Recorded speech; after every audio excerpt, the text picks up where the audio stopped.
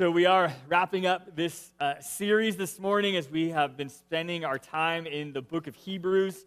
And so next week we will be starting off a new message series, and we're going to starting off into the series that's going to take us through the rest of the summer. And so as we're starting off summer, this is kind of the last week of school this next week, and things are kind of wrapping down, even though it has not been expected or normal this year, but yeah, we're starting to step into summer, and we know our summer is not going to look as normal either, but there's all these things. As we step into that, we are going to be studying through the Gospel of John. We're going to go through the entire Gospel throughout the summer.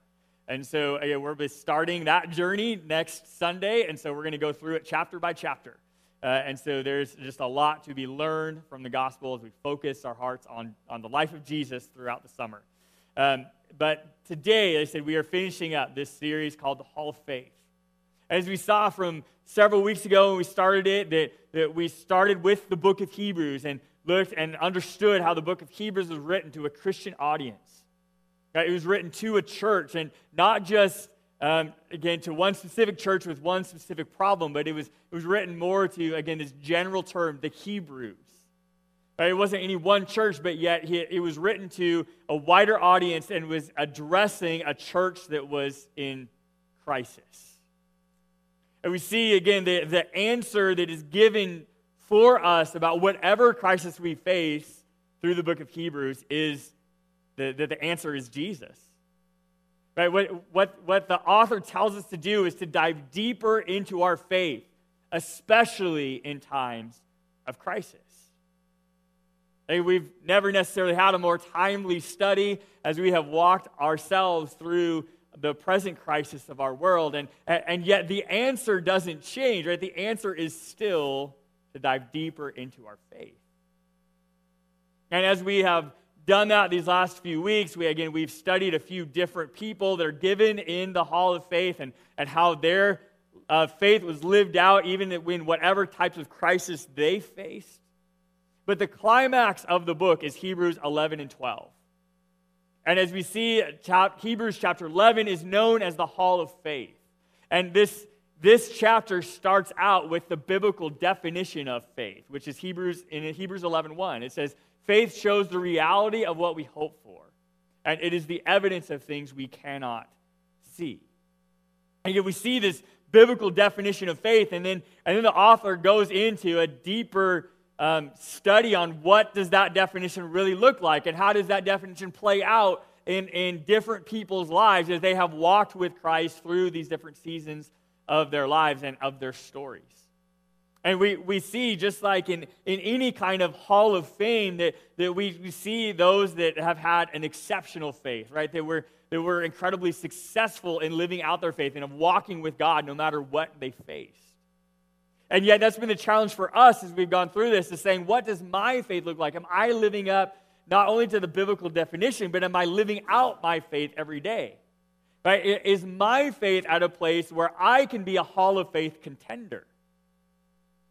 Right? Meaning that will God look at my faith and say, yeah, they again deserve to be inducted into the hall, right? Will we hear those words from our Savior when we end up there face to face when our earthly journey ends? Will we hear those words that we all long to hear? Well done, my good and faithful servant. Right? Is my faith one that's heading me in the right direction to be a Hall of Faith contender? Again, we've looked the last few weeks at two of the biblical characters described in the Hall of Faith. Right? In week 2, we looked at the life of Noah and how he lived out his faith by doing exactly everything that God asked him to do. And then last week, we looked at the life of Joseph and how he had faced many trials and he had many setbacks in his life. And yet, with everything that he faced, it only strengthened his faith and strengthened his character. And then we end up at the end of Hebrews 11, where it just wraps up these last few verses of Hebrews 11 that starts this transition into Hebrews 12, which is what we're going to look at this morning. But before we jump into our text for today, I want to just say look at the wrap-up of the Hall of Faith in Hebrews 11, 39 and 40, where it says, all these people earned a good reputation because of their faith. Yet none of them received all that God had promised. For God had something better in mind for us, so that they would not reach perfection without us. Again, God has something better in mind for all of us. And the path to find that better plan for our life is through our faith. Right? That no matter where you are in your faith journey, you are still here. Right? You are still alive, which means that God is not done recreating you. And He's not done transforming your heart. There is more journey ahead. And the good news, right, is that we are sure of what we hope for. We know that where we're going, what is a part of that transformation journey, where God is taking us on that journey, is better than where we are right now. Right? And that is where our hope truly comes from. Right? That God has something better in mind for me and something better in mind for you. And then we come to chapter 12. And chapter 12 then is like I said, the add-on to the faith. And now that we've looked at the hall of faith, now what? And chapter 12 is the call to action for every believer to truly live out your faith, no matter what you face. No matter what crisis we find, no matter what struggle we find ourselves in, that the answer is still to dive deeper into our faith and to look to Jesus. So that is going to be our text for this morning, and that is Hebrews chapter 12. We're going to look at verses 1 through 4. So if you have your Bible with you, I invite you to open with me to Hebrews chapter 12. If you don't have it with you, then there are Bibles provided for you in the seats that you're welcome to use. Again, if you're worshiping with us online, grab your Bible, open up with us to Hebrews 12, verses 1 through 4 is going to be our text for this morning. Hebrews 12, starting at verse 1, where it says, "Therefore, since we are surrounded by such a huge crowd of witnesses to the life of faith, let us strip off every weight that slows us down, especially the sin that so easily trips us up. And let us run with endurance the race that God has set before us. We do this by keeping our eyes on Jesus, the champion who initiates and perfects our faith. Because of the joy awaiting him, he endured the cross, disregarding its shame. And now he is seated in the place of honor beside God's throne. Think of all the hostility he endured from sinful people. Then you won't become weary and give up. After all, you have not yet given your lives in your struggle against sin." And we see these 4 verses, and these are action-packed verses. There is a lot in these. Again, truthfully, all of chapter 12 is a call to action, but we do not have time to go through the entire chapter, right? Because there is so much in it. There's so much, even in these first 4 verses, right, that just tell us how do we truly live out our faith. And we start, again, with the very first word, the word therefore. And anytime you see that word in Scripture, take note of it, because that means that the biblical writer is saying, is adding on to the point they just made in the earlier text. And that's exactly what the author's doing here. Right? We've gone through the hall of faith in 11, and he says, therefore, now that you understand what biblical faith is, now that you understand how these people before you had lived out their faith and how God worked through all of their situations, now he's moving on to the next point, the therefore. Always take note of that word in Scripture. And if you don't know what came right before it, then you need to go back and look, because the author is building on top of that thought. Now he says, therefore, since we're surrounded by such a huge crowd of witnesses. Right? And that gives us, again, our first action step. As we look at these first, even just 2 verses, gives us 4 action steps of how to truly live out our faith and to become a hall of faith contender. And so, again, we're going to look at these 4 steps that are given to us in these first 2 verses. The step 1, that is given to us is in that first phrase, the since we are surrounded by such a huge crowd of witnesses. And again, not only those people that are described in the hall of faith, but also just being surrounded by others all the time through our faith community, through our church, through our family members, through other believers, right? And that is the first action step we must take to truly live out our faith, and that is to be inspired by others' faith. Be inspired by others. I mean, learn from those that not just have come before you, but also those that are walking beside you. Right? As you strive to live out your faith, right? Then be inspired by what you see around you. Right? Because that's one of the first kind of feelings, that's one of the first lies the enemy gives us when we face a crisis, right? Is that you're facing it alone. Right? Or that nobody understands what you're facing because you're the only one that ever faces it. That's a lie. Right? And that's exactly what, again, this first step tells us to do. Right? Is to look around you, be inspired by others' faith. Right? Let their faith strengthen yours. The first thing to do, again, is to review Hebrews 11. Look back to those biblical characters, those people that lived out their faith. Right? Again, not just them, but even those that have come before you within your family of faith, right? Whether they're in your church or in your family or whatever it might be, but look back to others that have come before you. And those that are further along in their faith journey than you are.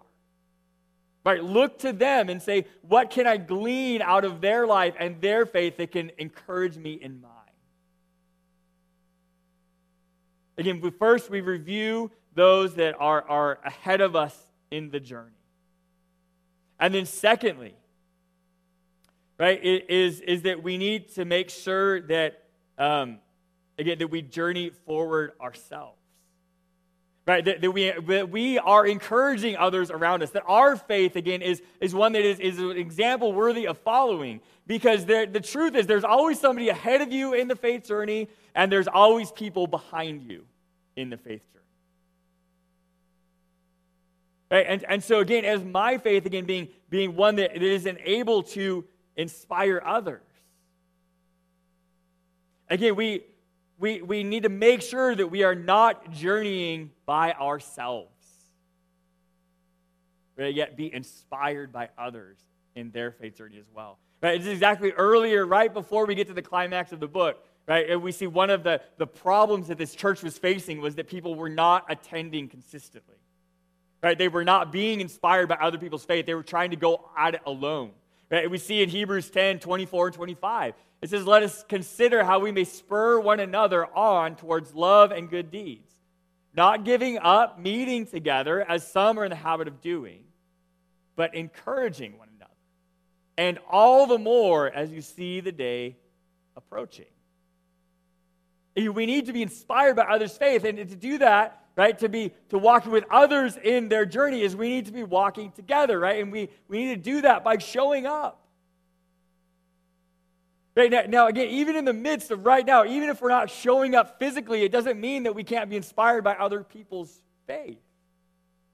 Right? Even when we gather worship together online, even when we do an online small group, even if you just, again, share with those that you connect with on the phone or whatever it would be, we can still be encouraged. We can still be the church to each other. Right? Even if we're not physically able to gather. Right? And again, and what do we do while we're together? Right? It says we spur one another on. Right? And we, not only did my journey, but I'm helping you journey too, right? We spur on towards love and towards good deeds, right? Of living out our faith. And so action step number 1 is to be inspired by others' faith. And then we move on, though, to the next action step. And the next action step, right, is we are told, right, to get rid of anything that hinders or slows down your faith journey.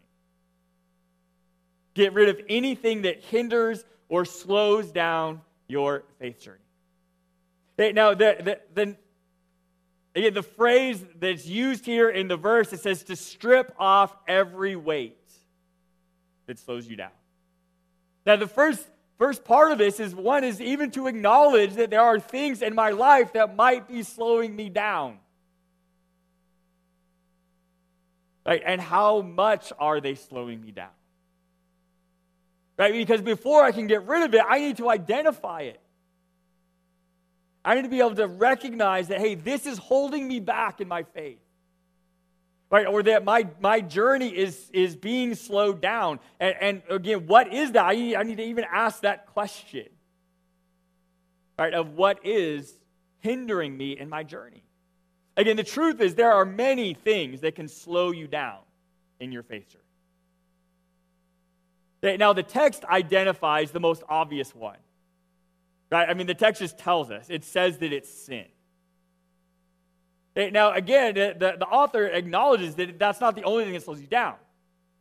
Right? It says to, again, strip off every weight, right? And that anything that slows you down, especially sin that so easily trips us up. Again, it calls out that sin and saying, hey, that's the first place you look. Right? Is there sin in your life? Okay, because sin will easily trip you up.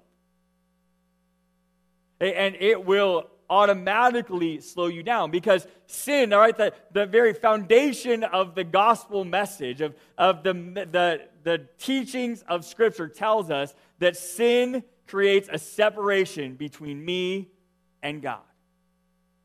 Right? And if there is sin in my life, then it will create a spiritual void in my soul. It will distance me from God. And again, I was created to be in relationship with God, in that close, intimate relationship with Him. And if there is sin, it will automatically create this void. And here we know, again, from all the teachings of Scripture in regards to sin, that sin is destructive. Right? And that all sin will steal, kill, and destroy. Right? And that if there is sin in our life, it is slowing you down. Sin is destructive in every area of your life. Not only in the spiritual area where it creates this spiritual void between you and God, right? But it is destructive in every area of your life. It's destructive physically. It's destructive emotionally. It's destructive relationally. Right? Sin is destructive. Right? But again, if there's blatant sin in your life, and he says, then get rid of it. Right? Identify it, confess it, right? Turn from it, get rid of it, strip it off. But blatant sin is not the only thing that can hinder our faith journey.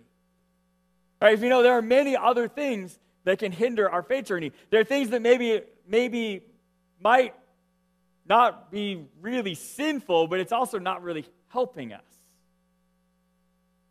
And sometimes those can be attitudes. Sometimes those can be different relationships. They can be situations we find ourselves in, whatever it might be. There's lots of different things that are not blatantly sinful, but yet can slow us down. I tell you, one, especially through this recent season, this pandemic and stay-at-home order, right? One of the things that I probably think a lot of us realize, that even I realize, that something that could slow me down is just busyness. I mean, there's nothing necessarily blatantly sinful about that, but the truth is, right, is that my life, and I'm sure yours as well, right, went from 90 miles an hour to about 5 really quickly. Right? And it starts to make you realize some things about your life and about how fast you really were going. Right? And was that holding me back? Right? We are faced with all kinds of gray area choices in our lives. Is it blatantly sinful? No. But it might be holding me back in my faith journey. Right? We see, again, Paul addresses this in 1 Corinthians chapter 10, verse 23, where he says, you say, I am allowed to do anything, but not everything is good for you. Right? You say, I am allowed to do anything, but not everything is beneficial. You know, Paul was addressing a very specific issue with this church in Corinth. Right? He was talking about the purchasing of meat that had been sacrificed to idols, and again, on how for some, you know, there was no problem, but for some it was a stumbling block. And again, he's working through all this, but this concept, again, applies to a very wide range of things in our lives.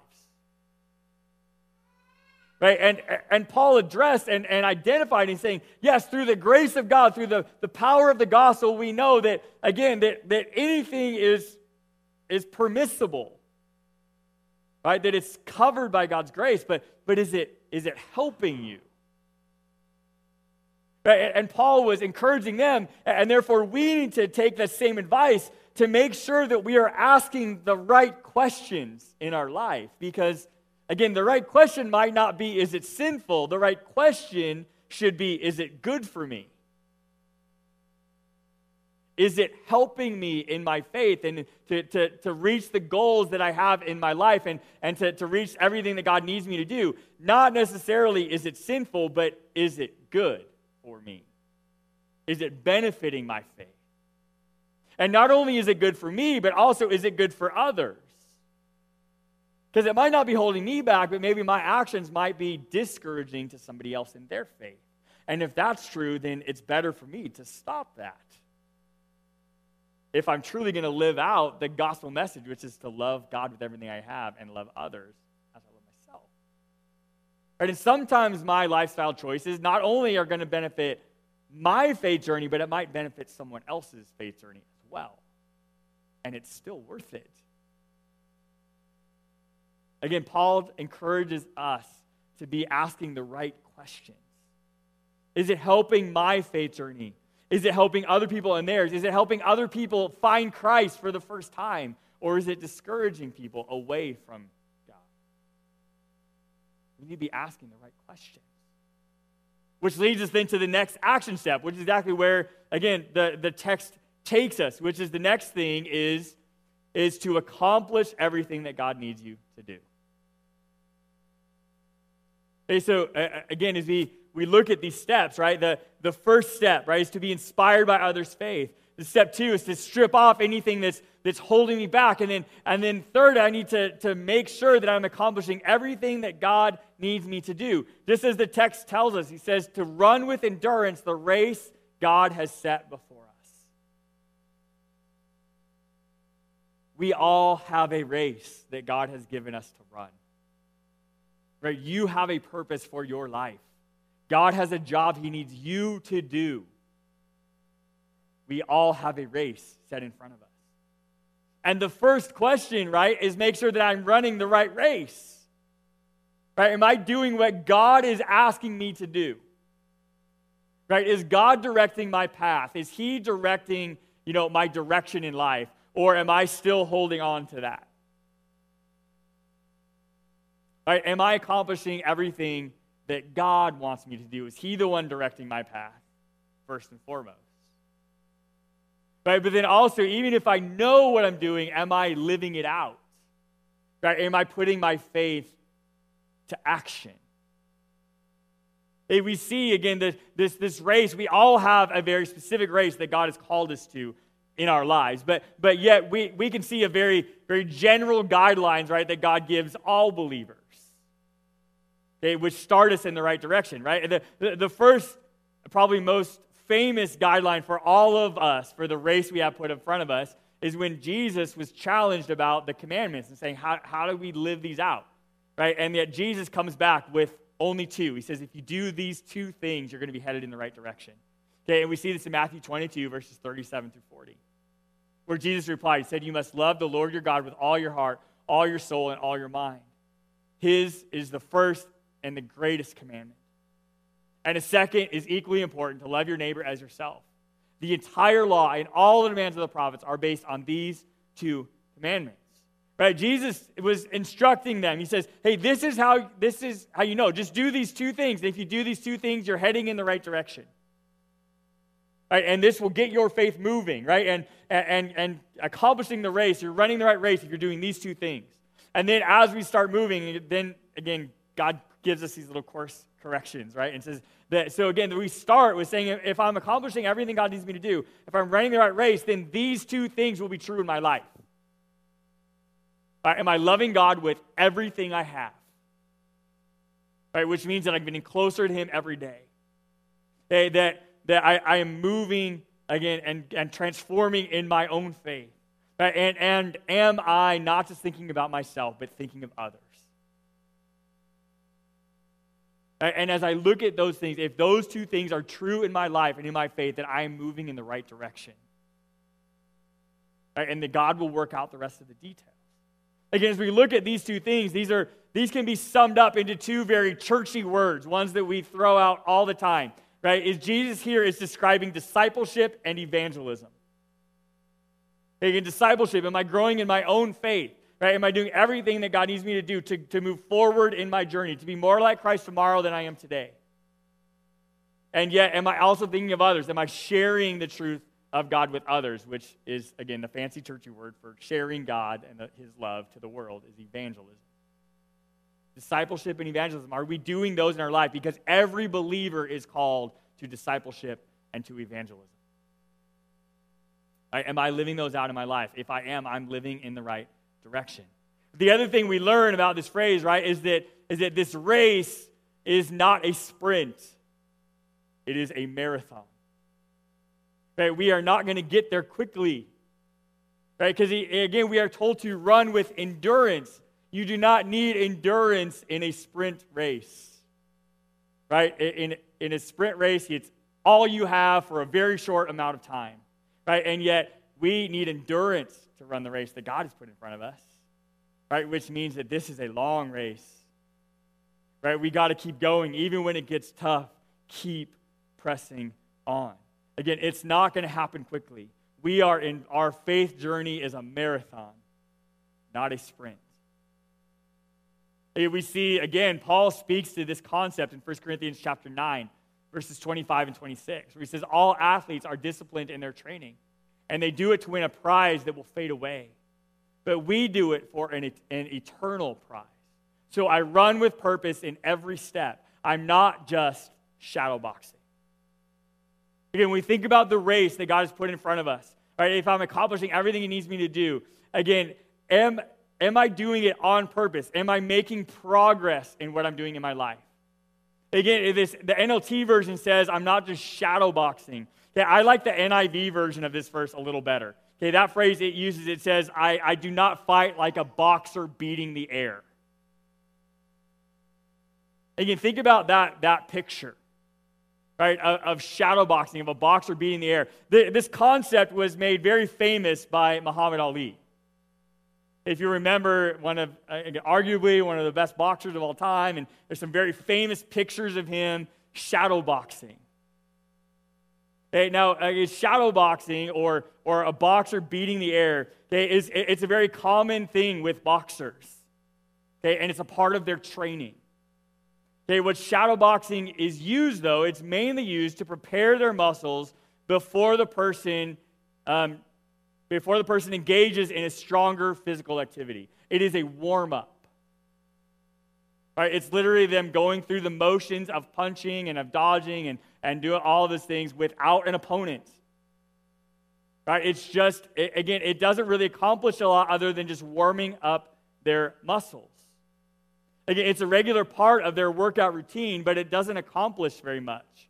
It's literally just a warm-up for the real activity that's going to follow. And you think about, as the scripture tells us, don't be shadow boxing in your faith. Okay, how does that apply to our faith journey? Again, go back to discipleship and evangelism. Again, because it's very easy to fall in to discipleship and evangelism where we're literally just shadow boxing. We can just go through the motions. Right? And it's meant, right, to be a warm-up for the real action, and yet we never move to the next step.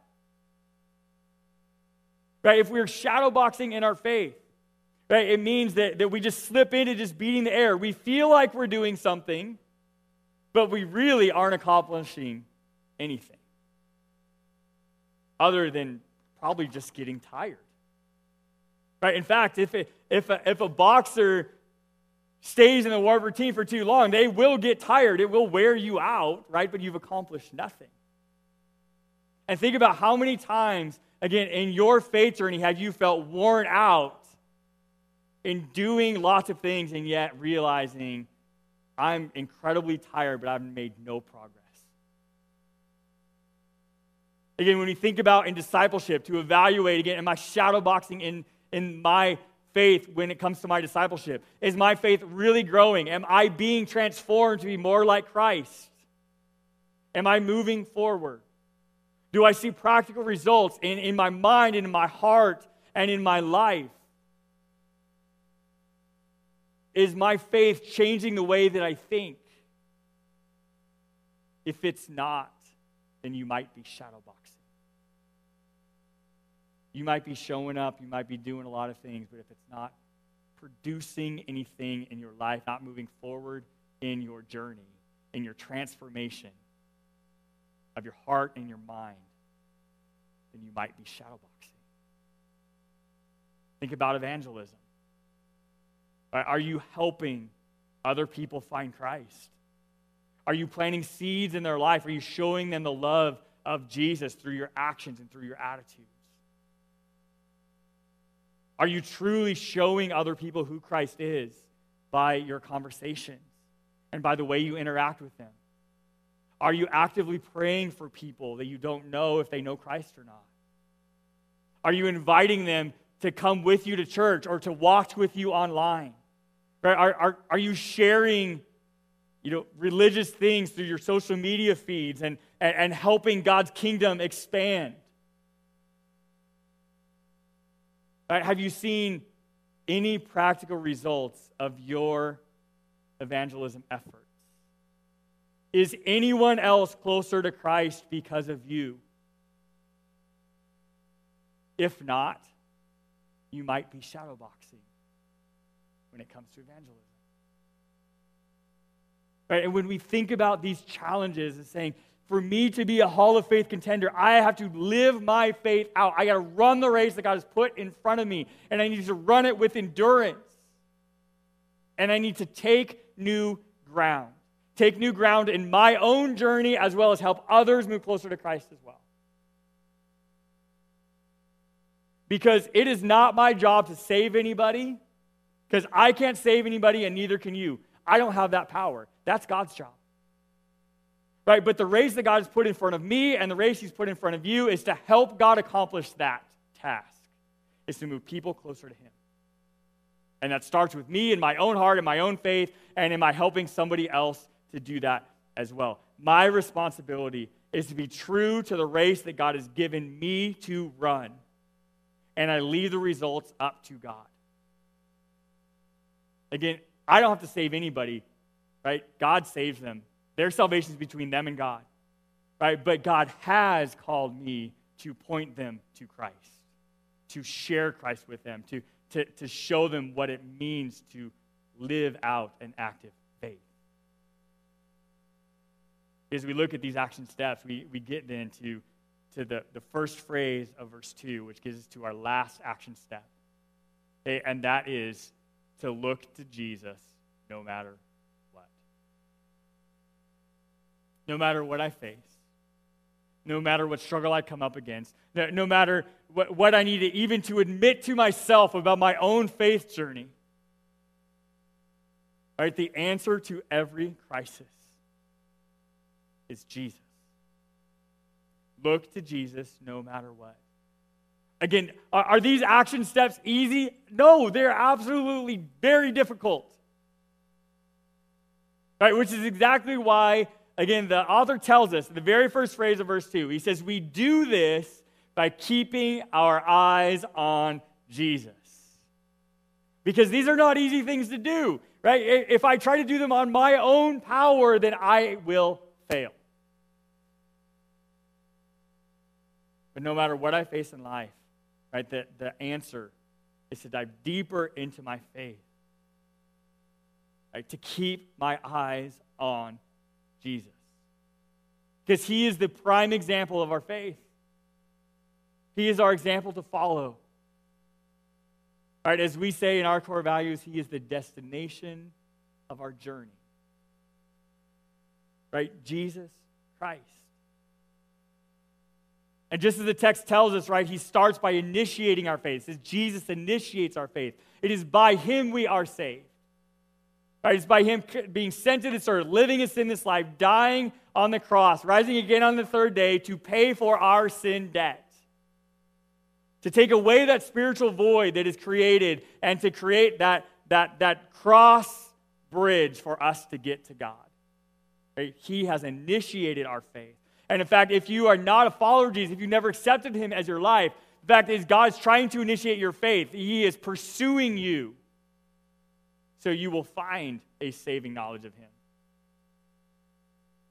but will you allow him into your life? Will you open up your heart and your mind to him and accept his grace and forgiveness, right? So that you can join the journey of faith and know you are saved.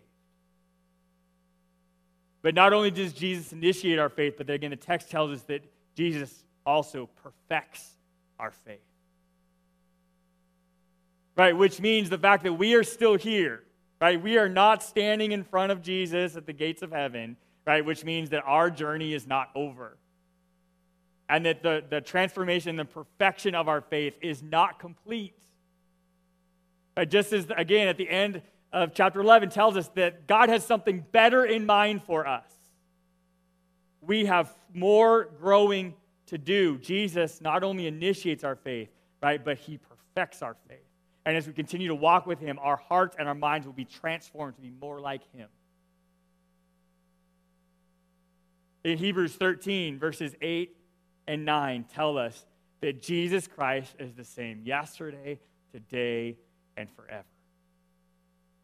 So do not be attracted by strange new ideas, because your strength comes from God's grace. Okay, what is the answer to every crisis we face? It's Jesus. Is this world changing around us? Absolutely. Right? We don't understand that point any more than we ever have before today, because we see our world is changing around us so rapidly. But yet Jesus is the same. He is solid. He is the rock we are supposed to build our lives on. And know that we can always take new ground if we're running the race he's put in front of us. Right? Because just as we saw last week, right, we cannot put our faith in anything other than God. We can't put it in a person. We can't put it in a church. We can't put it in an organization. We can't put it in a government. We can't put it in anything other than God, because all of those things are human and are flawed. But God is the same yesterday, today, and forever. Again, Hebrews was written to a church that was in crisis. And not only is the message of Hebrews incredibly timely for us right now, but so is the answer that it presents. Because the answer is not just some cliche statement, but it is the absolute truth. Turn to Jesus every day. Live out your faith. Take new ground in your discipleship, in your evangelism. Again, run with purpose in every step. Which brings me to my final thought for this series, and that is this. Right? Hebrews gives the definitive answer to any crisis we face. Dive deeper into your faith. So what step do you need to take in your journey to be a Hall of Faith contender? Again, maybe that step is receiving Christ as your Savior for the first time. Right? Maybe that step is rededicating your life and saying, God, I've been going down the wrong path. I haven't been pursuing you in my life, in my discipleship, or in my evangelism. I haven't been living out that. I've been shadowboxing in my faith. Right? Confess that to him. Right? Maybe the next step in your journey is literally just celebrating the fact that you've been taking new ground and just continue on to that path. Again, I don't know what your next step is, but I hope you do. And if you don't, ask God.